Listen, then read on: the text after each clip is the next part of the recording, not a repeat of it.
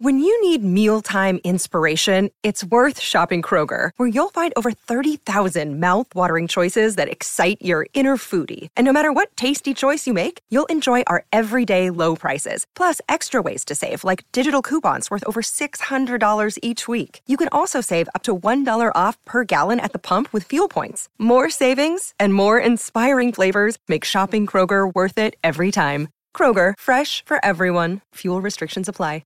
When you don't go to Geico.com, car insurance can be hard.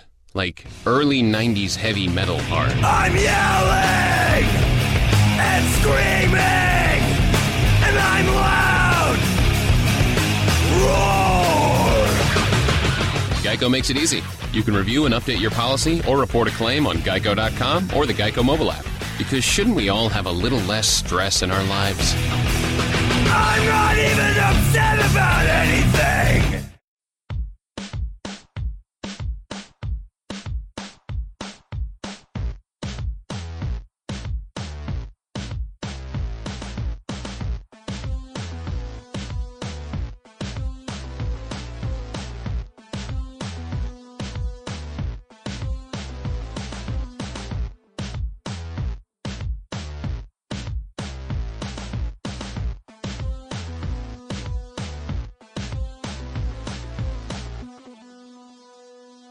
Welcome to Real Jam Radio. I'm Danny Wu, your host, and so happy to have you with us for this episode. I wanted to do a trade deadline recap, and Seth Partnow of the Night Long Calculus is one of my favorite people to talk to about this sort of thing, and our conversation runs about an hour 15. I did this right after doing the Dunked On Basketball podcast with Nate Duncan, and this is very different. This isn't designed to recap exactly what happened, to go through the minutia of the deals. It was more big picture to kind of talk about the different ways teams build and the way the teams adapt to the situation that present themselves. And I think that we go through a different order. There are timestamps that are on this, so if you're somebody who wants to hear about a specific thing, you should be able to get that either through the website or it should be in the description for this, depending on how you enjoy this podcast. So, conversation runs about an hour 15. I hope you enjoy it. Thanks so much for coming on. It's over. We're back to basketball. Good times. Back to basketball, but we're going to talk about it in a little bit of a different way today. And we're going to dwell on the past in this podcast. We're going to dwell on the immediate past, and Yes. we're going to start with somebody who is dwelling on this slightly more distant past. Our good friend Rock Divers.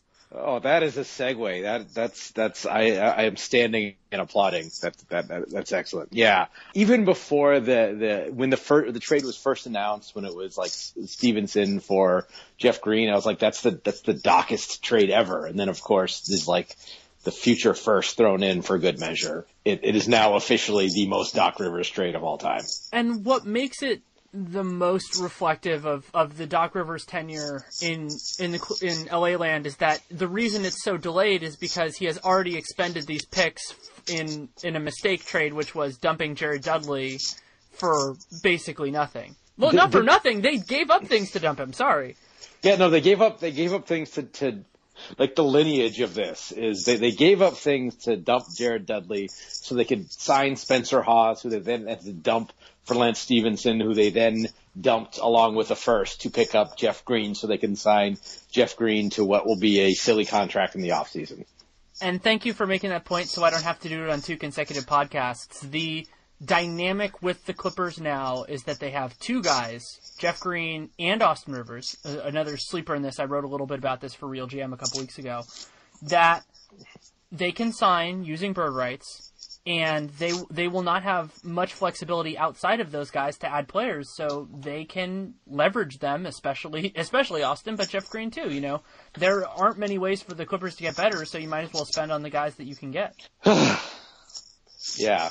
Basically, it's each decision is just a kind of emanations of past mistakes, and they just kind of build on themselves and build and build. And it's the fact that this is I was talking about this a little bit earlier today, but it's a 2019 lottery protected first. Okay, that's not much, but it's also very much I'm not going to be around to have to deal with this kind of move, because for a number of reasons. First of all, that's 3 years down the road is an eternity in NBA coaching life cycles, as we see.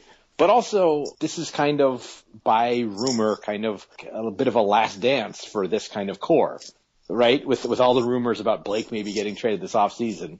And so trading future first rounders to rent and then overpay Jeff Green, I think is just roster management malpractice. Beyond that, also, when you think about what they have obligated to these other teams, is that they also can't use picks in basically any trade in the near future because they don't have anything to give, and unless they replenish that by trading good players that they already have, which of course then the Stepien rule would go out of place. So if, let's say, next season they've kept the core together and they want to add a useful piece at the deadline, there isn't really a sweetener they can have.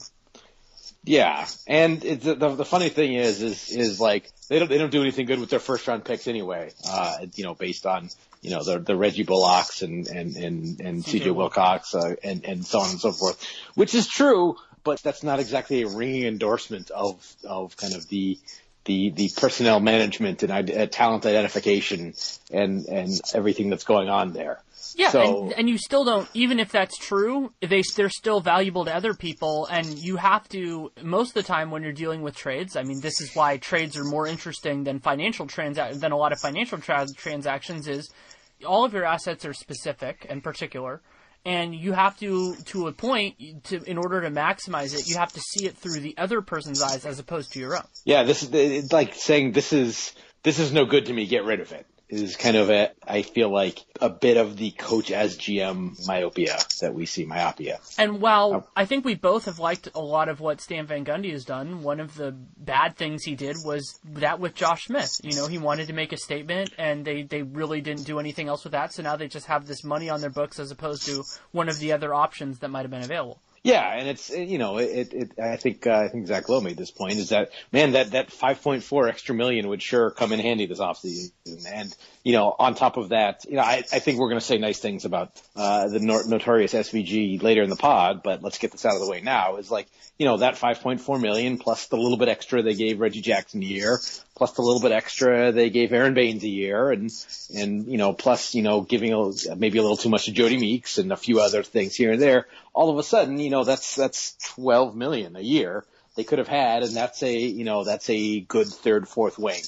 That's a fourth wing and a backup big in today's dollars. And for a team that still, after making some nice moves, still shallow, that's a big deal. And that's a great point. And the most successful teams are a little bit of anomalies because they just have these elite talents and they do something else. But other than that, you're just going to need to maximize what you have in order to be really relevant. And those teams can have that trouble. And the Pistons have done a much better job drafting than the Clippers have. But just in terms of overall asset management, that can always be an issue. But I think before we move on to something like the Pistons, we should talk about the other part of this trade. The Clippers did badly, and Memphis did really well. And I think this fits in with the rest of what Memphis did to create a under-the-radar, very successful, given their limitations, last 4 days. I actually feel like we're skipping over an important thing. It's kind of assumed between us, but it needs to be said that Jeff Green is almost the definition of just a guy. Yes. And that's... not what the Clippers need. Not a terrible player, but he's not going to fix what ails them. Yeah, it's nothing resembling putting them. And I wrote about this on Vice yesterday. The idea of one player putting you over the top is fairly mythical anyway, at least in recent history. But even if it was the case, Jeff Green is not that guy. Yeah, nobody who was traded this deadline is that guy. Yeah, who is going to be the most impactful on-court player traded this deadline? Channing Frye, probably, right? It might be Shelvin Mack. Yeah, that's an interesting one. Yeah, I mean, I could see the argument there because he has minutes on a team that's going to be relevant. Yeah, because Portland, if Portland had kept Verjao, that would have been well, and we still don't know exactly how that's going to work out. But yeah, Shelvin Mack's a good one. I think Channing Frye will outpace him just because the Cavs will make it farther, but that's definitely a fair argument to be had. Sure. We'll get to Channing Frye in a little bit. Yes. No, Memphis, I thought Memphis did really well. They traded, 2 expirings for a first and 4 seconds. Yeah, and it's really probably 3 seconds because there's that top 55, but that's great. Knocking off one of those seconds doesn't make it a bad move. That just makes it slightly less great. Yeah, and they get a look at PJ Hairston, who hasn't shown much yet, but still a young guy with some tools. They take basically a cost-free flyer on Lance Stevenson, who's non-guaranteed next year, but hasn't done much in the last 2 years. Even though I thought when given the chance, he actually did some good things for the Clippers this year. He just kind of found his way into the Doc Rivers Memorial, not my guy, doghouse, as many have before and since. It would have been nice for them to get Jarnell Stokes back, considering the Heat ended up giving him away for nothing. Yeah. That is technically, no, that would be reacquisition within the year. That would not be allowed. Right. But yeah, so, with Gasol out and maybe Birdman can give them some decent, big man minutes. And I don't necessarily think it hurts them that much for this year. And for guys that you got to figure that they probably weren't bringing back, they've added 4 or 5, future assets. And none of those are jump up and down and scream about assets, but still, that's for a team that needs to get younger and more athletic and just increase their overall talent base.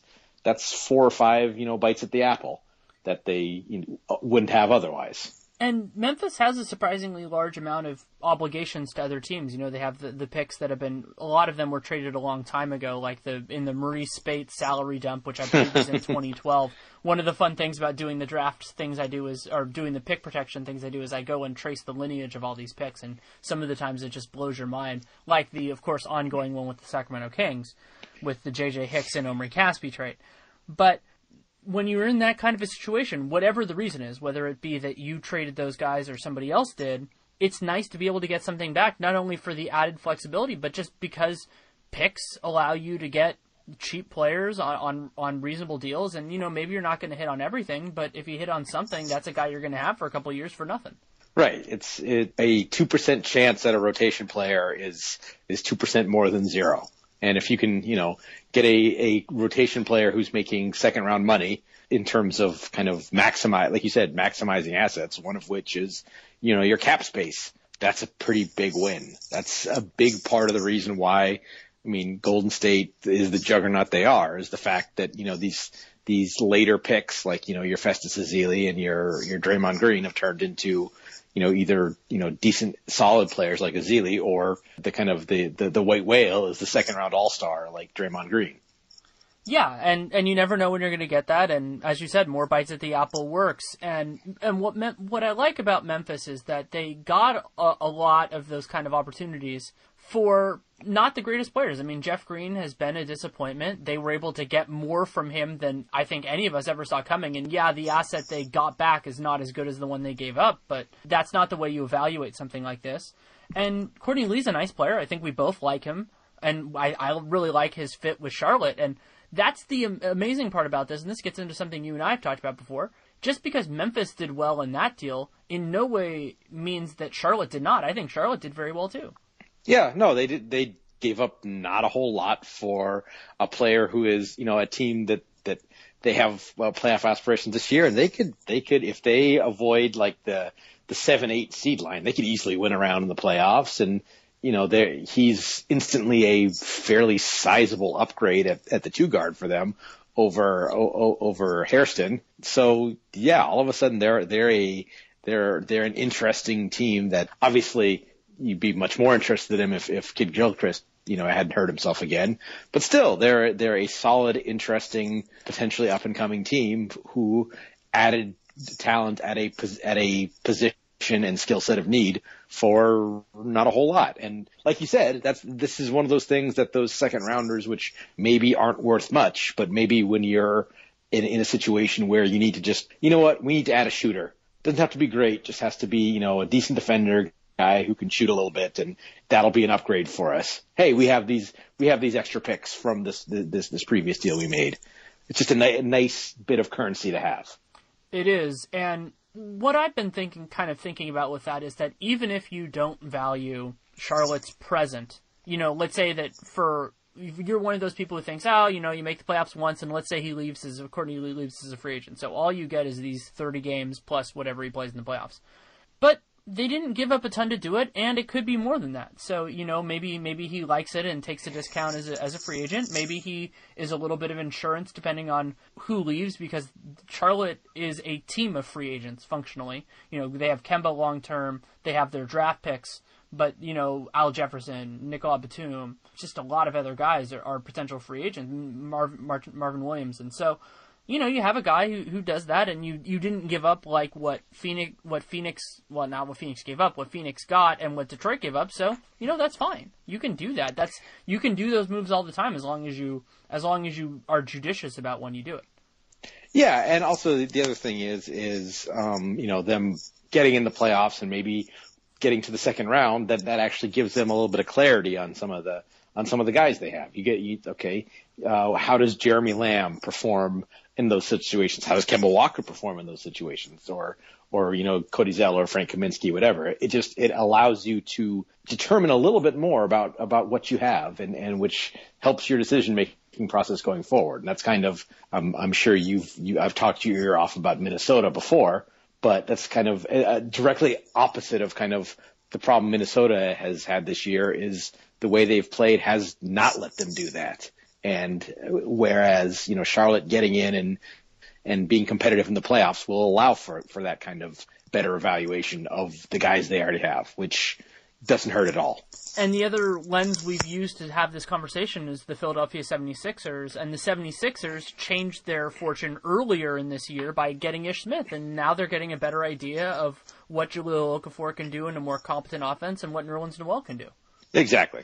Yeah, and so, you're not going to get every answer. You're not going to get everything, and they did give up a lot for Ish Smith. But there is a value to knowing what you have, especially when you can do that before you have to make big decisions, which is where Charlotte's going to be. They've already made their decision on Jeremy Lamb, but everybody else is pretty much nebulous. So who you want to bring back, who's worth keeping, and also at even a more fundamental level than that is what kind of players you want next to the guys that are your long-term pieces. So they have a lot of different guys now in Charlotte. You have Courtney Lee, Jeremy Lamb is a different player, Batum, and so you're Jeremy Lin, of course. You can do the combo point guard thing, and so Kemba Walker's going to be there. So what works next to him? What doesn't work? That's really, really nice to know.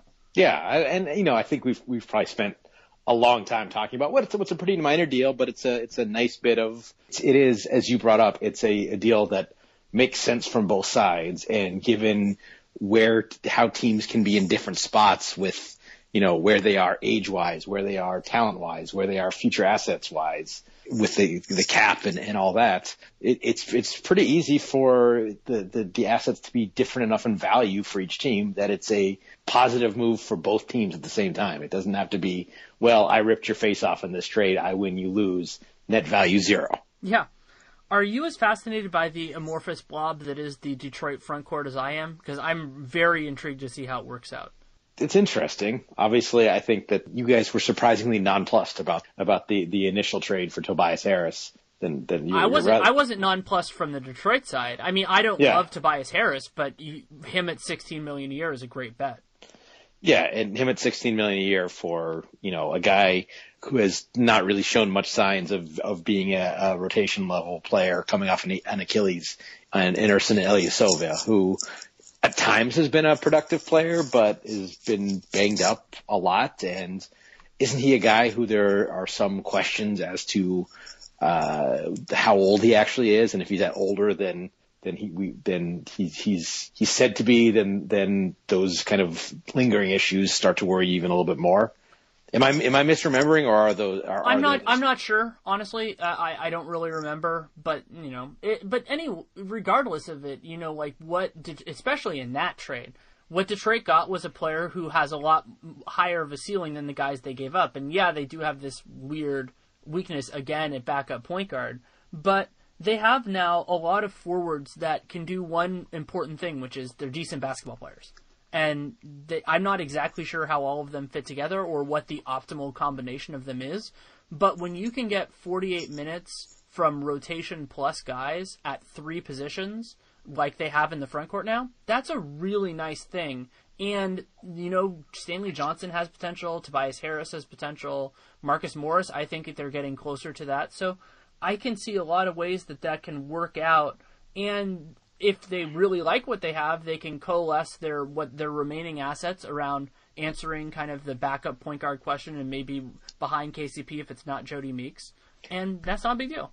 And also, honestly, they'll probably get decent minutes from Marcus Thornton for the rest of the year too. Oh, absolutely. I mean, he's not a great player at this stage, but for a team like Detroit that was, like we said earlier, really thin, kind of a knockdown shooter off the bench. That's kind of what Jody Meeks was supposed to be if he was healthy, which he basically hasn't been since he got to Detroit. He was just a 1 year minimum player, right? So he's basically just a shooter for rent almost as part of this deal. Yeah. So that's nice too. And I think we're both intrigued by Mota Eunice. Oh, yeah. I mean, Mota Eunice, the best case scenario for him is in a way, he's exactly what they're looking for because he is a big man that can fill in the gaps that they've created in this amorphous frontcourt blob. He can be their best backup to Andre Drummond while also playing with Andre Drummond, while also fitting decently well with the other rando guys that they have in their frontcourt. And he's an interesting guy also because one of those things you kind of worry about when you play a stretch 4 is what prevents the other team from just going small against you. Well, Mota Eunice is an excellent, by all indications, an excellent post-up player. So in a way, he is a bit of a small ball antidote, at least on offense, where if you guard him with a big guy, he steps out, uses his shooting range. If you go small, that he can go down on the block and do work there. Now, the spacing won't always be great with Drummond, but it's enough to make small ball not just an obvious option against them should they decide to play Mota Eunice and Drummond together. Yeah, that's a good point. And I'm fascinated to see how this all works out for them. I wish that they hadn't given up the pick because I think that's what makes this a really nice deal from Houston's perspective is that Demo's... You wish they had just gotten Demo for free? Well, not for free, but for the top 8 because top 8 it means that it's not they're sending it this year. I mean, they're not going to be that bad. Yeah. That takes away, like Nate and I talked about on Dunked On, the idea of maybe if they had put in stronger protection, then you do the idea that I think a lot of us would support in the next CBA, which is the idea of conditional picks, where it's basically like, if it works out, you get this. If it doesn't work out, you don't. And they could have done that theoretically with lottery protection, but Daryl Morey did a wonderful job getting lesser protection on it. There was a challenge with Houston that they wanted to kind of figure out how to deal with this, and so they had a player who would have had a really complicated restricted free agency. We don't exactly know where his value is going to be, and they could have gotten a number that they were uncomfortable with, and they got an asset for him. And that's a really good thing. And while Mota Eunice at the right price would have been a nice piece of their future, especially if Dwight Howard ends up not being a part of their future, getting what's probably going to be a 10 to maybe in the 10 to 16 range for that is worth the while. Yeah, and I think that I think people probably have been saying the difference between top lottery protected and top 8 protected, where Detroit's going to be, it probably doesn't matter. Well, just getting that from the standpoint of now, just like negotiating in that little bit of upside of, well, maybe they do end up with the 9th or 10th pick. It's a small thing, but you don't need those small chances to come in just much like a second round pick. You don't need those small chances to come in very often for working them, making the effort to work them into your deals to work out. So I think that was a good bit of negotiating on Houston's part. And, it probably doesn't matter because at this point you have to think Detroit is probably making the playoffs, right? Well, so where do you see the East breaking out now? So you kind of have, depending on, I think Orlando is pretty much out. I'm not saying they can't make it, but I just don't think they're likely. So, do you think about it as 9 teams for 8 spots, or do you think Washington still has a chance? Actually, talking about the guy who has traded, who could have the biggest potential impact on the court, it is definitely a gamble. But Markieff Morris, Yeah. He could make especially for the way Washington wants to play this year, he could make a dynamic difference for them. Now, especially with who he's replacing. Yeah, exactly. I mean, they've gotten so little out of their forward position this year. And especially when they have gone more traditional with like two big-ish guys, whether it's, Humphreys or Drew Gooden, or even, doing Nene and Gortat together, which I don't think they've done much this year. If that works out, could they go on a run and make the playoffs? Sure. It's probably, they're not likely to, but I think that their upside has increased substantially from where it was yesterday, at least for this season. The way I think about them is the way I usually consider the team that's in the 9th spot, which is that the way they make it in is that somebody else stumbles, but that's not a bad place to be. And, right now, if you were to say the teams that are kind of comfortably in, I would only have that as 4 teams: the Hawks, the Celtics, the Raptors, and the Cavs. And yeah, I mean, we don't really know what's going to happen with Chris Bosh. Right. And so where's Miami end up? The Bulls are a gigantic question mark. Yeah. Because they're missing their best player. Their second best player is pretty old. Their third best player is hurt all the time. Their second best player is part of their core, so they couldn't trade him. Oh my God. You want to go there now? The Bulls or just in general? I think, I don't want to speak to. Oh, and I just realized, would you have Taj Gibson over Derrick Rose? I was alluding to Derrick Rose with the 3rd spot, but you could argue he's not the 3rd best Bull. I mean, it's not like Taj Gibson has been the picture of health the last couple of years either. So that's true. That's what happens when you start your NBA career at 40 years old. Oh, shots fired. I'm a UCLA alum. I have to do it. He was like 24 as a rookie, wasn't he? I believe so, yes. Yeah. Because he went to I think Stone Ridge Prep School, and so he was older when he started at SC, and then he was older when he came into the league. Sure. So we said earlier about kind of the possibility of a win-win deal like Memphis and Charlotte. My impression, without necessarily having done reporting or research on this, is Chicago's front office probably views trades as more zero-sum. And if there's a winner, there has to be a loser. And from a standpoint of keeping one's GM job, never losing a trade by never making a trade, it makes some sort of, makes a certain degree of logic. Yeah, so Chicago didn't really do anything aside from a nice small trade of getting a second rounder in Kirk Heinrich. But that's not going to make or break their season. Yeah, I mean, Holiday's a nice 5th perimeter guy, but he's not going to move the needle a whole lot for them. And yeah, Heinrich, was a useful piece for them, but not an essential piece. And what I was shocked with, the kind of one of the other big takeaways of today, is that if I were a GM of a lot of these teams, I would be sitting there looking at all the expiring contracts I have and thinking, well, we're not going to get a discount on this guy. How much are they helping us this year? And if they're not that important, what can we get for them? And there were a multitude of guys. A first rounder in 4 seconds, apparently. Yeah, apparently. Is the answer to that. And so there were a multitude of those guys at varying levels. So you had at the top, of course, Al Horford, Dwight Howard. At the kind of the next tier, Courtney Lee, who got moved.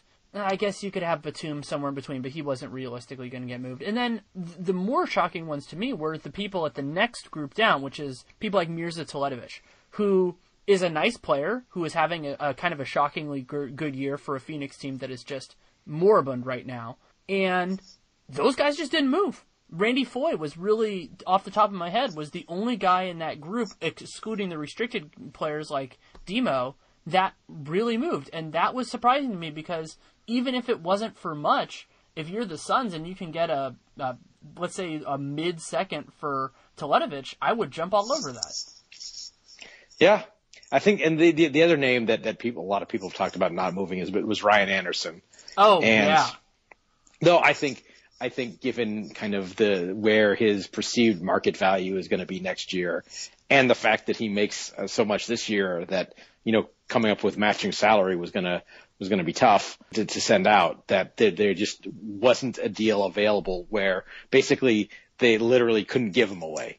They would have had to take either attach an actual asset of some sort or taking bad money back to move him. And that's just, I think that no deal is preferable to that from New Orleans standpoint, which it's a hard fact. I guess, except that their cap space isn't super valuable. So, like depending on how it affects it, long term, how it pieces out, them taking, let's say, $6 million on for next year isn't that big a deal. However, what made me think about what they did a little bit differently, though I still wish that they had gotten something for him and Eric Gordon, is how little Cleveland gave up to get Channing Frye. Because if you can get Channing Frye for, well, depending on how you want to parse the assets that went either way, let's say you're splitting a first rounder two ways to unload Anderson Varejao and get Channing Frye. Well, okay, if you can do that for them, then you're not going to give up what New Orleans wants for Ryan Anderson, because while Ryan Anderson is a superior player, he is going to be he's going to be an inferior value as soon as July 1st hits. Are we sure that Ryan Anderson's a better player than Channing Frye? B, how good are either of them? C, I wasn't actually wild about that. In a vacuum, like from an asset management standpoint, deal makes perfect sense for Cleveland. From a standpoint of we're trying to win a title here, I don't think it really does that much for him. And I know Nate and I have kind of disagreed on this a little bit. I don't think that Channing Frye moves the needle for them on the floor very much at all. I think he's more of a support piece, which is okay. Yeah. He's definitely going to be more useful to them than Anderson Varejao was, because Anderson Varejao was not useful for them. But he's going to be useful in a way that is kind of cannibalizing the value of, Kevin Love, Tristan Thompson, to the extent that his physical conditions allows Timo Mozgov in the playoffs. And what they the piece they needed pieces they needed were players that allowed them to spend more time with LeBron James the 4. Well, if LeBron wanted to play the 4, and I think if he did, he would have done that. Their path to win the title this year is in the finals are those lineups. I mean, agreed. Do you see a way for does Channing Frye, if you're running the Warriors, does he change a thing about what you think about preparing for the Cavaliers? Not really. It changes it because it's another guy that you can run through pick and rolls all the time, which is nice to have. But yeah, so to me, the ideal kind of guy for them would have been somebody who can defend both forward positions and can shoot, like let's say Jay Crowder. Like Jay Crowder would have been a wonderful fit for the Cleveland Cavaliers. They could not get Jay Crowder. Maybe, but that kind of gets back to, I think that gets to kind of one of my. And I've gotten some heat for this, but I think one of my kind of losers of the deadline for doing nothing was Boston. And I agree with you. And a swing for the fences deal where you bring in like Kevin Love, a deal that sends out probably would have to include Jay Crowder, maybe includes the Brooklyn pick, and who knows what you get back for it. But I think that was the kind of deal that would have made sense for both teams, but who knows if Boston was willing to go there. Again, speaking of and who knows if Cleveland was willing to go there too. Yeah, well so there are a couple things to unpack with what Boston did, and of course when you're dealing with high end assets like the guys that they're trying to acquire, not necessarily, though probably the ones they're trying to unload as a part of that as well, is you're dealing with these isolated things, and if the team that holds that player thinks of them too highly, then you're kind of screwed. Yeah. But that's the way it always is. But what Boston now, where they are, is they have this really nice, interesting asset in the Brooklyn pick for this year, which, it'll probably be a good pick, but we don't know exactly yet. As soon as that pick is made, it drops in value precipitously. Driving the car off the lot. Driving the car off the lot, mystery box, whatever you want to use as the analogy. And it is not impossible, but hard to make trades in June of the scale that they want to do. So unless you can do one of those, either make the trade in June or have the framework in June and then do the trade in July.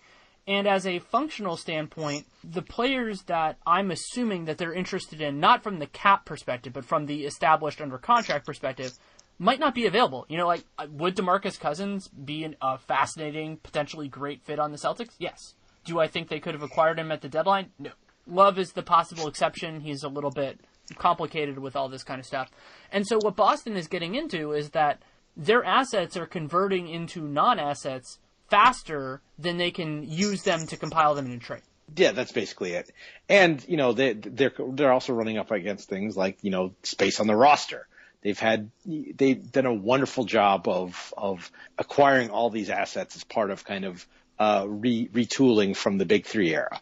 And in a way, this is a warning to a team like Philadelphia in a way, because they're finding that the harder part, and some of it is bad luck. If Charlotte turning down what they reportedly offered for the pick that became Frank Kaminsky, it's hard to read that as anything other than bad luck from Boston's perspective. That we were trying to overpay and they wouldn't let us. They wouldn't take our money. They wouldn't take a good trade. Yeah.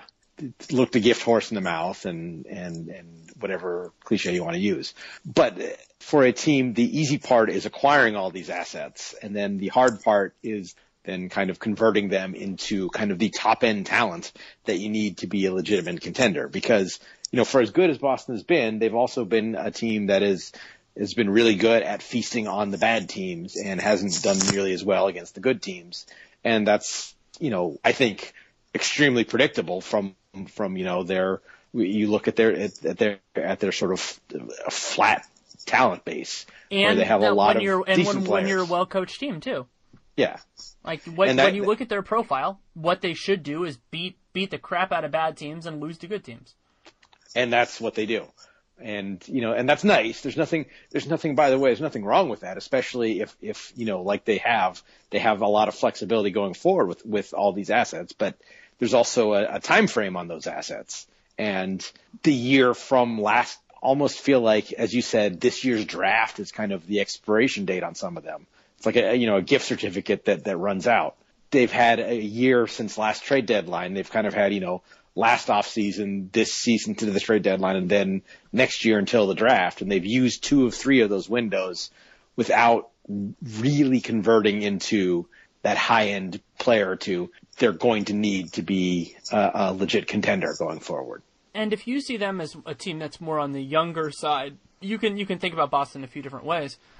Cap space, beyond the fact that Boston has, as an NBA team, has struggled to get free agents with their money in the past, that they don't really woo high-end guys, is that when the guys that you can get in free agency are generally older. Dwight Howard make them better this year and next year? Yeah, absolutely. But he wouldn't be there when the other kind of, especially if you're thinking about this team through let's say the Brooklyn picks and things like that, he's going to be long past where he's truly relevant when those guys are really at their prime, and he's not going to have trade value then. So if you're going to get, and you're not going to get these super values like the last couple of years where you get a guy, even like Tobias Harris, who I don't think is a great player, but who is talented, you're not going to even get a Tobias Harris through free agency this year. You're just going to get guys who are overpaid. Yeah, I mean, maybe you gamble on like a Kent Bazemore and he hits for you, and then you get he's value, but not like he's not providing surplus value, just providing actual value. That's going to be kind of the wins in free agency. Like Amir Johnson is for them probably. Yeah. And, and even he is, when he is on the court, he has been good, but how much longer he has as a dependable everyday player is always kind of an open question at this point. But no, I'm not saying that was a bad move for them, obviously, but it's like, if those are the kinds of things that you're picking up, maybe you're slowly building up, but at a certain point, you're slowly building up, and then all of a sudden Marcus Smart is 27 and you're no longer building up, you're going the other way. Yeah, and the team that is kind of an analog, though they don't have the draft picks in the same way for me, that was shocking, is Orlando. And so what Orlando did is they bet on cap space this summer. And as Kevin Pelton wrote in his, I think it was in the Channing Frye Insider trade grade he made, and this is a point that you and I have talked about, that Kevin and I have talked about, everybody, is that this is probably the worst season to have crazy amounts of cap space.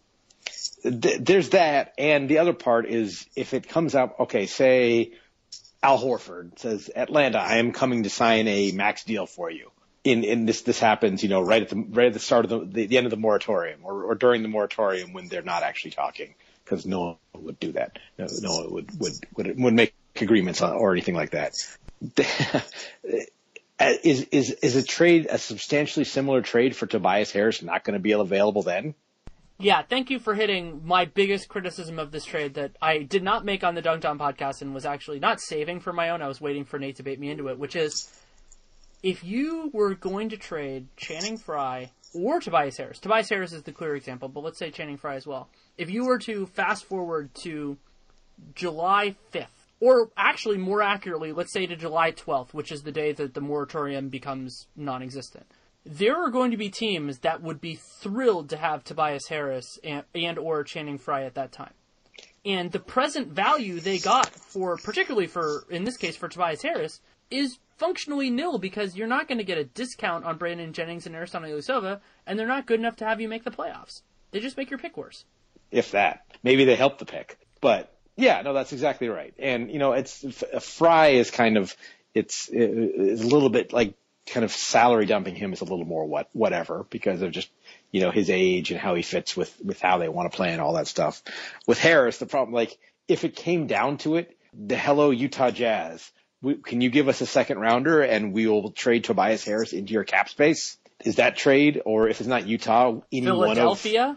Any one of 8 teams not going to give you, even some bit of value for him in the offseason, if it comes to pass that you need that cap space. I could just rattle off teams. The Pacers are another one of those. They're Milwaukee, depending on how everything goes, which would be hilarious. The Celtics. The Celtics. There are a ton of teams that could potentially be in that boat, depending on what Toronto does. It's just there are going to be so many teams that are going to miss out. I have a piece that's coming out for the Sporting News next week that talks about this, but when you look a week or 2 weeks into free agency, there are going to be teams that are just going to be sitting there praying that somebody takes the money. It's going to be like what Sacramento was like about a week into free agency, or 4 days into free agency this past year. Yeah, no, and actually that is almost the analogy for this trade. It's not as bad as their trade with Philadelphia because they didn't give away silly pick swaps and that potentially incredibly valuable pick of yeah, but it was still if you don't have stuff set up for why are you clearing the cap space if you don't have any plan to necessarily to use it. And the right second away. point is so let's say you have it for free agents, that's wonderful. If you get guys, that's great. And of course we're saying you could have moved it anyway. Let's say Durant and Horford both say they want to come. You could have obviously moved Tobias Harris. If that doesn't happen, if you don't get, and also to me, Hassan Whiteside, DeMar DeRozan, and a couple of other guys that are going to be prominent free agents don't make sense to Orlando for me at all. Straight up. They just don't make sense. So that's a minor disappointment for me, and this is possibly where the Bosch situation hurt Miami. Is Hassan Whiteside not getting traded? Yeah, but Hassan had maybe the hardest trade value in the league because you don't get any ability to help re-sign him by getting him. I mean, he's very much do not want for me. But at the price he's I don't think there's a player in the league who I would less like to pay the contract they're going to get this summer than Hassan Whiteside. Oh man, that would be a fun podcast to do right now. I would rather have Dwight Howard's next contract than Hassan Whiteside's. Yeah, I can definitely see the rationale for that. Yeah, for me last year that would have been Brandon Knight, but at this time last year would have been Brandon. Well, Knight. but we didn't know Enes Kanter was getting the full max. So. Oh yeah, that's true. And now Dion Waiters would be a fun guy to have for that right now, but we just because somebody's going to do it, but we don't know who it's going to be. Yeah. Well, that's probably going to be the Thunder. So let's take this hypothetical. Let's say Orlando at least largely misses out on the high-profile guys. So one of the other benefits of having cap space, and we saw this today as well, is that you can take on the guys that other teams don't want. While it is the worst year for signing guys because your cap space is worth less because other teams have it, including higher-profile teams, the ability to acquire players into cap space will be even less valuable than it has ever been by an even larger degree because everybody's going to have space. So you can't even your backup plan doesn't help you either. Yep. It's sad. You know, and the funny thing is I don't think either of us are the biggest fans of Tobias Harris's game. It's just not at all. It's fine. But you know, from if you wanted to play Aaron Gordon more, just play Aaron Gordon more. You don't need to. Not gonna, and Tobias Harris is good enough and he's talented enough that you're not going to sabotage his value by even playing him backup minutes for the last 30 games of the season. It's like, oh no, this guy's terrible. They decided to play Aaron Gordon over him. It's like, it said nobody. You know, it's like, because everyone in the league looks and sees like Aaron Gordon has amazing talent. So yeah, why wouldn't you? Anyway. And Orlando has a built-in, you know, if teams are saying, well, why didn't you play Tobias Harris? Go, hey, look, we're a super young team. Have you seen the rest of the guys we have on our roster? We wanted to know what we had in those guys. Did you watch the dunk contest? Yeah. It's like. Did you watch the dunk contest? So you don't, like, there are always circumstances where when a team trades a guy, the other team can try to, like, bait them into, oh, well, you're selling low and trying to do it less. But when you have the case of, we just had other dudes that we wanted to try out, and you know, you could still play Tobias Harris plenty of minutes if you're going to have the rest of the guys they have on roster. And the other big thing about this, Nate and I talked about it a very short time, but it's very important to understand with Orlando is this. If they were theoretically to use a lot of their cap space, to use it aggressively, let's say they're successful but not super successful, and then part of why they want to do that is then they have this low cap hold for Evan Fournier, a successful trade that they made that worked out very nicely. For they got him for Aaron Afflalo. He turned out nice. He turned out well. They got more value out of him than Denver. Well, more value than Portland did out of Aaron Afflalo. Let's say that for sure. So you're doing that, but if you then sign Evan Fournier, then you're starting to get close to the luxury tax when you have basically an entire team full of guys that are going to get raises on their next deal. So that's unrealistic. So what are you going to do with this space pragmatically? Like, what are you going to do with this space that is so good? I think we're in agreement, and I kind of feel like I feel bad for the amount of the amount of grief I've given. Yeah, I do to a degree, but at the same point, I don't think they're going to get it in the summer like they should. So we can give it to them now. Yeah. But so outside of those guys, outside of those teams, is there anyone else that really stuck out to you in either direction? I think Randy Foye is a fine addition for the Thunder. He's the memorial. Wait, why are they playing him so much? Veteran, a playoff veteran for Oklahoma City. Okay. I mean, he's probably better than Dion Waiters, probably. Yeah. But you know, shouldn't dismiss the fact that they got all the way out of the tax, did they not? They didn't, but Miami did. They didn't get all. Okay, well then if they had managed to get all the way out of the tax, no, I think they're like $10 million over. I think, but they reduced. Okay, they did save heavily. Yes. Oh yeah, okay. They saved I think it was more than $6 million. Yeah, and that's it's not nothing. If for some reason I think I got them in Miami mixed up. Oh, so Albert Namad has it that they saved $9.3 million. Only 1.2 of that was in salary, but still, that's fantastic. Yeah. All right. Fair enough. And they got a trade exception that they will almost definitely not use. Yeah. Every year in a row, kind of going the least expensive option rather than adding a piece. Again, a big. Really the same guy that Cleveland needs is the guy that Oklahoma City needs, and neither of them really did much to acquire him. And, to some extent, that probably indicates that bigger wings who can defend and shoot threes, there just aren't that many of them. So, but still. Yeah. What else stood out to you? I thought Portland did well. Yeah. I like the way Kevin Arnovitz put it on Twitter. He said, Portland's out here stealing big blinds. And that's, just picking up value here and there, adding, for taking on Verjao. They, rumor is they're going to waive him. I don't know. Do you think they should just wait? They should stretch his contract or just eat it for the? I kind of think that they should almost just eat it. Well, okay. So Nate and I didn't talk about this. We'll probably talk about it the next time we record. It would be a big mistake to make a decision on that now.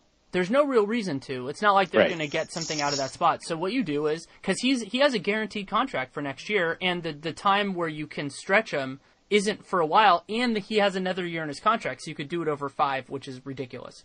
So what you do is you sit there and on July 15th and you say, okay, do we need this extra $5 million? If you don't need it, I would keep him on. I would do it that way. I think you're basically taking the hit for 1 year then. Exactly. You're paying him in you have a little bit of extra dead money, and then it's off the books. Yeah, actually, it would only be for 16-17.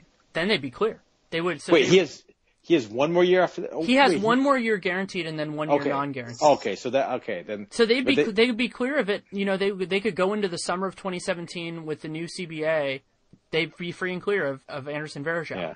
And that is a weird quirk of the rules that you can stretch you get the benefit of the non-guaranteed year in the stretch provision. Yeah. That is odd. Also, the Varejao trade included one of my favorite things that happened at the deadline, which is that of all people, Anderson Varejao has a trade bonus, so he got more money because of it. Fantastic. Let's talk about how bad that contract was. Yeah, I mean that was one of those just bad deals that happen sometimes. And Cleveland, let's say theoretically, if they had a magic wand to poof that contract, they would have helped their finances a lot. And while he's a nice player and a more of a nice person than a nice player at this point, he was kind of an albatross. And to be able to, they did have to give up an asset to get out of him and bring in Channing Frye, but it wasn't like what some other teams have had to do in the past. But part of that's because Dan Gilbert's been willing to pay the tax. Yeah. No, so like I said, I thought Portland did well. Denver did well, obviously getting, it's a small ball move, but 2 second rounders for Randy Foye is a nice bit of business. It's funny how I thought that I guess it's not surprising considering, we thought there were going to be more buyers than sellers at the deadline this year, but it seems like the teams that were sellers did the best. I mean, maybe you have a little bit of quibble with Houston for not being able to find a Dwight Howard deal, but I think that the fact that he's going to be a free agent basically, shot down any deal there too, much as it did for Ryan Anderson. And the Rockets might not be bad enough to do a real sale like they wanted to do. Yeah. Like there is a world, and this is true of a lot of trades, where if it were, let's say it was solely the GM's decision and they didn't have to care about fan happiness, they didn't have to care about anything else, I think in that world, there is a Dwight Howard deal that would have been workable. However, fine, give us your expiring salary and a top 20 protected first. Yeah, there is a world where, and from a certain standpoint, that deal would make sense, and from another standpoint, where the Houston Rockets are a basketball team that still has to compete on the floor this year and still wants to compete on the floor this year, you can't make that trade. And that has an ownership group that had expectations on this year. Yeah. If you do a move like that, and it's a lot easier, even though it might not be right. It's a lot easier once the contract is on the table to say, hey, Dwight got, some team offered Dwight his 4-year max with a player option on that last year. To do that now, as opposed to saying now, well, we know it's going to happen, so we might as well cut the losses. That's a harder thing to do for all parties involved. Even if it's right, and even if I think we all expect that he's going to get an offer, if not at that exact number, very, very close. And so, it is easier to do that, and who knows, maybe it does work out. And I would have, we've talked before about the idea of information and the value of that. It would have been nice to know how Clint Capella works as the primary center with this team, but I don't know that information is so pertinent that you're willing to kind of sacrifice something to know it. Yeah, and again, this Houston team just appears so largely dysfunctional that what are you necessarily going to learn from would removing Dwight Howard, would removing him fix any of those problems? And maybe, but it's far from guaranteed. Just that kind of, personality surgery would fix everything. I kind of doubt it, because I think the issues there go well beyond him. Yeah, and well, as we've been talking about the idea of, reality versus everything else, the other guy who fits that bill that is kind of in that realm is another Houston Rocket, which is James Harden. Is there a universe where I would have considered trading him for some of the assets that are out there? Yes, absolutely. Like, Boston could put together an offer if I were the GM of the Houston Rockets that I would happily take for James Harden. That's Danny LaRue, who Boston fans, who's suggesting a trade for James Harden. Danny LaRue. Hey, I think it's Rockets fans that would be more pissed at me than Celtics fans. I think everyone would be mad at you for that one. But yeah, I think because you're actually getting something more out of it. If I were Boston, it would be a harder deal to make than if I were Houston. But but those are the types of things that don't really happen because it's way more complicated than just like throwing it in 2K or throwing it in the trade checker. Yeah, it is not a fantasy league. If anyone who's listening to this hasn't already, I think that Woj's podcast this week where he had assistant GMs from Golden State, Utah, and Houston on to talk about how just the process of how these things actually happen, what I thought was fascinating, and would be really educational in terms of talking about learning about what actually goes into these deals coming together. How it's not just hey, you want to trade this for that? Spend 10 minutes talking. All right, let's call the league. It's not. It's nothing like trading your fantasy league, and that's. I feel like that's the kind of thing everyone knows, but then forgets every year at the trade deadline. Why didn't they just do blah blah blah? And that's maybe even more true when you think about the draft, because some people go, oh well, you should make this trade then, and the complications in that really narrow window are pretty amazing. Yeah, and again, this is not Danny and Seth's podcast review, but they talked about kind of the time pressure you're under those circumstances, and if you haven't like gamed it out beforehand, throwing something together on the fly is just. And if you take a second and think about it, well, there's 5 minutes between picks. Making a deal all of a sudden when your guy gets picked 3 spots in front of you. All right, you got 15 minutes to make a deal happen. Go. That said, good luck with that. That said, when Zach Lowe wrote that piece about kind of Charlotte in a way rationalizing why they didn't take the Boston deal, that was real bad. Yeah, I mean, it's you kind of have to be prepared to take to give yes as an answer to your good fortune. Yeah. Yeah. But anyway, do you think that the playoff picture has changed meaningfully? No. I mean, the bottom of the East is a little bit different, and all of a sudden, like whether Memphis has enough juice to hold on to make the playoffs is more of an open question now than it was. Sure. Yeah, I mean, I think that from a meaningful standpoint, who are the teams that could have made meaningful steps up a notch were, I think, Cleveland, OKC, and Toronto, and none of them really did. And Boston, but they're different. They're in a different place. Yeah. I mean, just in terms of teams that are potentially at that contender level. Yeah. And Toronto is going to, and I think Masai has said this, that their big acquisition is when DeMarre Carroll comes back, and that might be, that's not inaccurate. So there wasn't an obvious deal out there for them. You knew what they needed. They weren't a team that I don't think was going to gamble on Markieff Morris, and he was kind of the name, the kind of player out there that kind of fit what they needed most. So if he's not really an option, then who are they necessarily looking at? But yes, they didn't do anything, and then Cleveland didn't. Neither Cleveland nor Oklahoma City, kind of addressed their matchup based wing issues. Where if you need to beat Golden State and or San Antonio, that's the kinds of players that both teams need. Neither team really acquired. No disrespect to Randy Foye.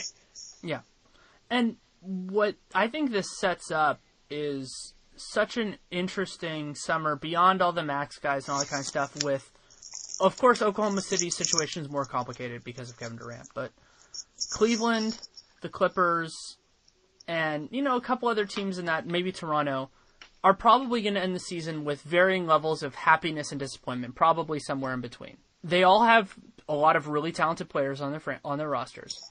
How are they going to deal with having a more limited toolbox And are any of them going to be ready to make the bold moves that aren't necessarily necessary, but are possible given what they have? No, I think you framed that well.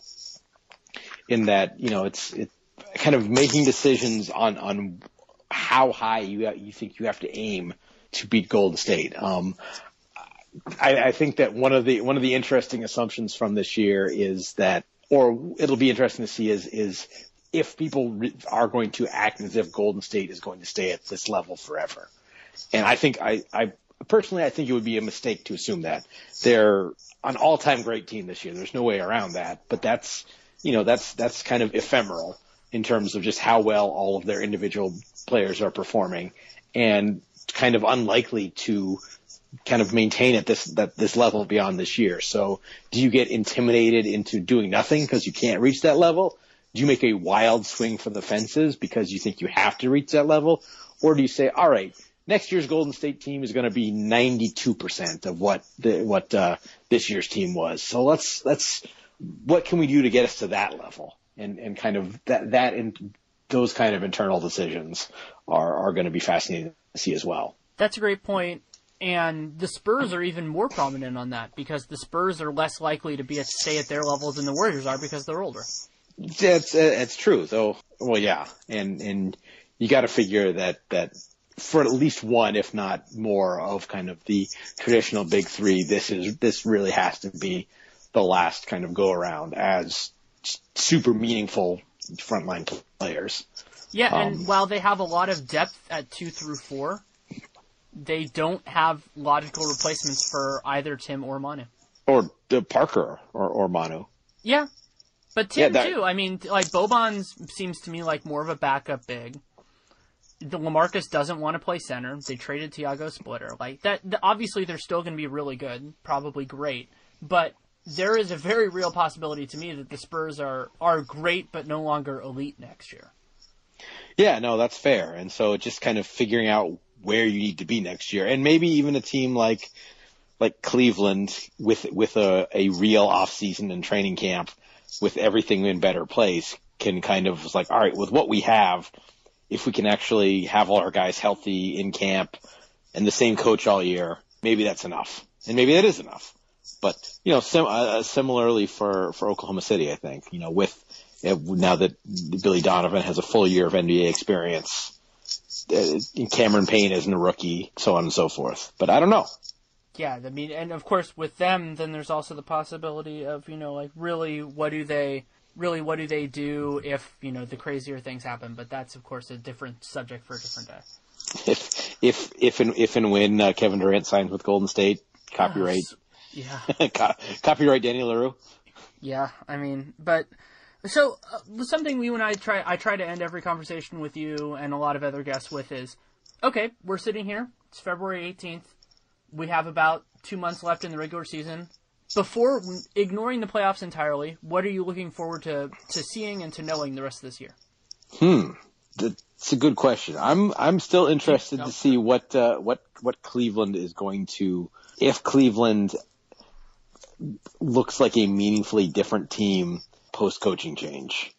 And if it looks that way for any structural reason beyond, certain guys giving more of a crap now. That's one of the things I'm looking forward to. I'm interested to see what Utah does the rest of the year. They've kind of sort of treaded water for most of the middle of this season with all the injuries they've had and seem primed to be a solid team in the second half.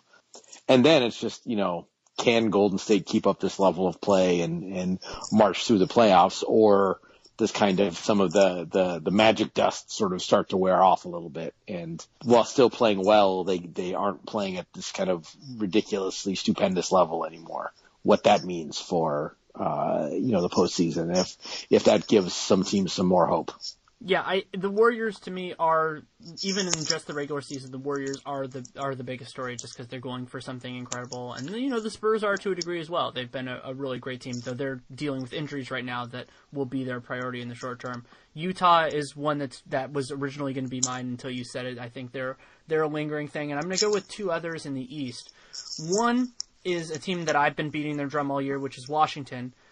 I still think they have a shot of getting in there, especially if Miami and Chicago start to slide down a little bit. I think that there's a reason for them to try, and their talent is better suited now than it was.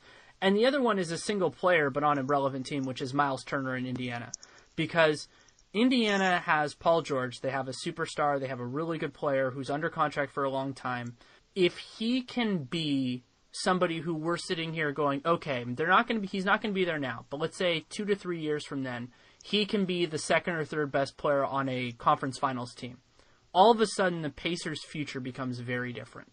And you start thinking about what they do a little bit differently, and that would be really exciting because I think we'll learn more about him than we will somebody like Kristaps Porzingis just because of where Indiana is in the process. And also the fact that he lost so much of the first half of the season. Right.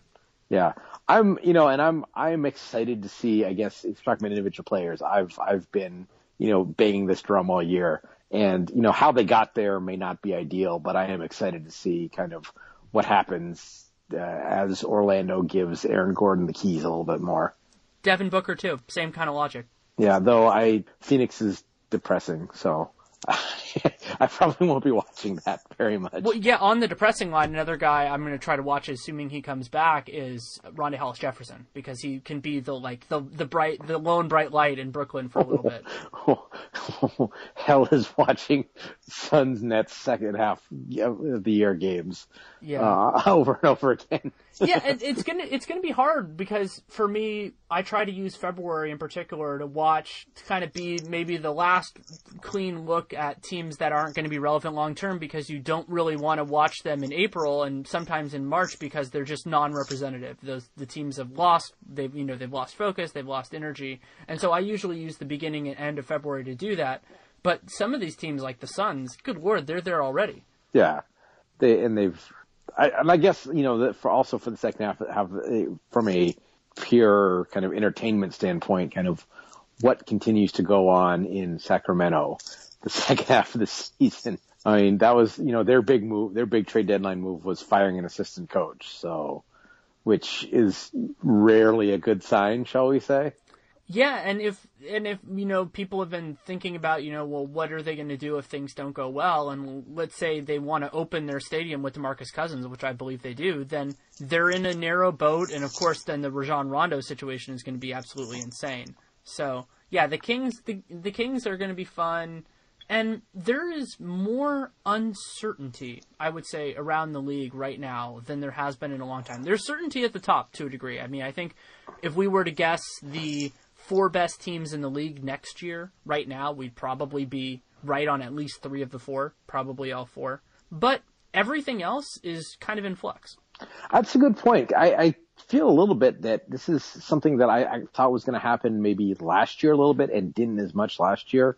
But we're almost in kind of a transition from one era of kind of superstars to the next. And, as, LeBron is going to start fading here soon, if he hasn't already. Washington Post front page? Yeah. People still yell at me for that article. But it was great. You should be proud of it. No, thank you. But, okay, we know Steph is there. We know Kawhi Leonard is there. Who are kind of the other, faces of the league going forward? Anthony Davis is possibly stuck in kind of a mid-career Kevin Garnett situation. The luster is, as of right now, off Blake Griffin a little bit for the obvious off-court stuff than anything else. And, who else it's probably a little early to think of that for Karl Anthony Towns. Porzingis probably is going to get put in that spot just because he's in New York. But the Knicks aren't going to be at that level where right, he's going exactly. to be transcendent. He's going to be more of a league pass kind of. He'll be a fascination right. more than a star in that way. So who are kind of those players and teams that are going to raise up over the next years? I mean, there are individuals you can look at. Like, could it happen for Boston? Sure. Are you certain about it? Not at all. So who are those? We kind of saw, every year there's like the one up and coming team from the year before, whether it's, Phoenix 2 years ago or what have you. and then they kind of fall back a little bit. And so who are those teams that are going to be the ones to actually take that step up? Is Utah going to be like last year and this year's Phoenix, or are they going to continue to progress? And we just don't know. Yeah, we don't know. And I think that the Pacers could be one of those teams. And with the bottom of the East, I think there's a outside of the 10 we've talked about, I think there's a very real chance it ends up being nobody this year. That they don't just all kind of slink a little bit away, which is okay. I mean, Milwaukee is, of course, a disappointment in that way that some people thought they were going to be better than that. I think you and I were more in line with maybe not what's happened, but just them not being playoff caliber this year. But in the West, if Portland, even in a weakened year, if this Portland team can make the playoffs, I think that says something about them, about Lillard, about Terry Stotts as well, that makes them relevant. About Neil O'Shea. About Neil O'Shea, too. Yeah, all of them. That they could do this in a year where they lost, God, somebody will put it together, but of let's say their ideal rotation after the trade deadline last year. Their ideal, you're playing LaMarcus, 32 minutes, you're playing all those guys. They lost an appallingly large amount of those minutes and made it back with no max players, with all of that. And yeah, they're not as good as they were, but to be able to be in that position, if they can keep it together, would be a triumph that I think we need to appreciate if it happens. And this is something I said kind of at the time, is I think they did just an excellent job of recognizing where they were and reacting accordingly. They didn't try to, hang on to, those fun couple of years of, those Lillard, Aldridge, Batum, Matthews, Lopez teams. They didn't try to grasp and hold on to those. They're like, all right, that's done. Let's move on. Let's pivot right away and move on. And that, I think, allowed them to do a lot of these things, like, add all the young talent that they've added. And, they were aggressive with some of their free agent signings, and that's paid off. I mean, we kind of a lot of eyes were opened at the Amino contract the first day of free agency. Looks like a pretty good deal right now, doesn't it? Sure. You know who that team, the next Utah might be? I'm not definitive on it yet, but I have this sneaking suspicion is Denver. I think Denver might end up in the 9 or 10 spot in the West, and people are just going to be sitting there going, how did that happen? Yeah, no, and they, a guy who for them is maybe been kind of the revelation has really been Jokic. I think Nikola Jokic has just been very under the radar because the top line numbers don't jump out at you. But if you dig in at all, he's just been, I think at Summer League we kind of talked about the can he play test. And, I was in Denver earlier this year and I saw them play a couple of games and he just crushes that all over the place in terms of just feel for the game and knowing where to be. And, as kind of he gets more used to the physicality of the NBA, you have to be really, really, optimistic about what he can bring to that team. And that's like we're talking about earlier, that's that late draft pick who turns into something. And then you kind of need to hit on a few of those, especially if you're not in a market where you're going to say, all right, this guy is already an all-star player, come play for us. Yeah, and they're also doing it without any contribution from Wilson Chandler, who I think if and when he's healthy is a nice little guy that you can have, whether he's a starter or a rotation player. Moutier is going to be a whole heck of a lot better eventually than he has been this year, which is not a surprise with a teenage point guard. And yeah, and he's been, since he came back from injury, he's been, better. Not great, but better. Yeah, he's been all right. And yeah. For a teenage point guard, that's really great. Yeah. I guess that's an indication for us. Yeah. Well, thanks so much for coming on, man. All right, thanks for having me. Thanks again to Seth Partnow for taking the time to come on. You can read him as the managing editor of the Nylon Calculus, Washington Post Fancy Stats. He has some new work on Vice, which has been really good the last couple weeks. And seemingly everywhere else, I mean that in exclusively positive ways. Seth is one of the smartest people, in my opinion, that does any of this work, and to be able to talk with him on the podcast and also interact with him, in the other ways that we do is an absolute privilege. And it was fun to have this conversation after doing more of the nuts and bolts with Nate, because we went in a different angle with it, and I thought it was a worthwhile conversation. Also, if you don't follow Seth on Twitter, if you don't already, SethPartnow, otherwise known as his given name. And yeah, I thought it was a really fun one to do, and I liked where we went at the end about, where this is going. And as much as we like to think about the league and, the deadline having importance, the top teams are the top teams right now. And it's exciting in a way that those teams are so good that they didn't really have to do anything. Of course, they also lack the flexibility. But the way that I see the rest of the regular season is kind of a bifurcation. So you have those top teams and you want to see how they're doing and how they pace, and the last couple weeks might be a little less interesting because they already know what they're getting into. And then you have the fight for playoff spots. You have this fight for seeding, especially in the East, that's going to be really compelling. But more broadly than record, I think people focus a lot on that, and very much too much on that, is who is looking like the teams that can make a jump in subsequent years. We talked on the podcast about, what Phoenix did a couple years ago, what Utah did last year, and that works at a lot of different levels, and some people saw that in Boston last year. I didn't really, and I think, that concept has been about right. They've been a decent, second or third tier team, depending on how you see Toronto. And so, who fits in where. Indiana's a team that I'm really interested in. So we'll see where the league goes from here. We have almost exactly 2 months left in the regular season, so there is still a lot to learn, and the playoffs are going to be fantastic. So there is a lot to look forward to. Also, for me personally, this clarifies where we're going heading into the summer. I have a lot of work coming for all of my outlets, for the Sporting News, for Real GM, for Warriors World, on everything. But in particular, I have a project that will be starting soon from the Sporting News, which I'm guessing will have been launched by the time I record next week. However, as those of you know, when I don't put out my guest ahead of time, I'm not going to say what that project is until then. But it's separate from the one that Seth and I talked a little bit about regarding cap space. That's one that has been in the works for such a long time and is a single one-off piece. This other one is much, much, much bigger than that.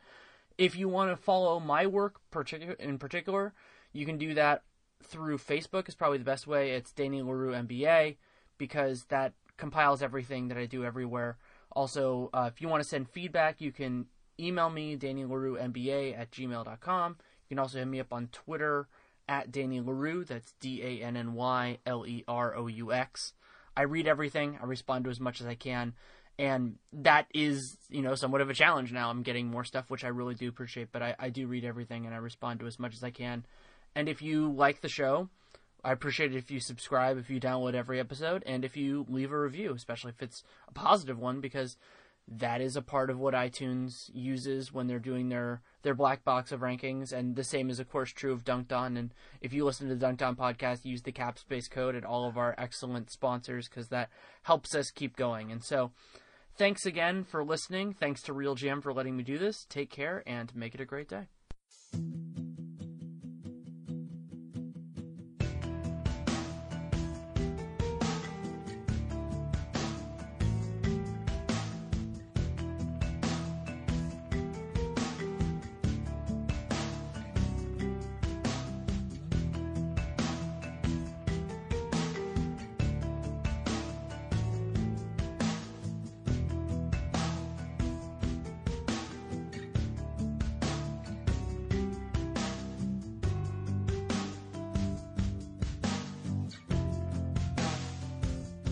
One of the best things about Randall's is all the friendly and helpful people.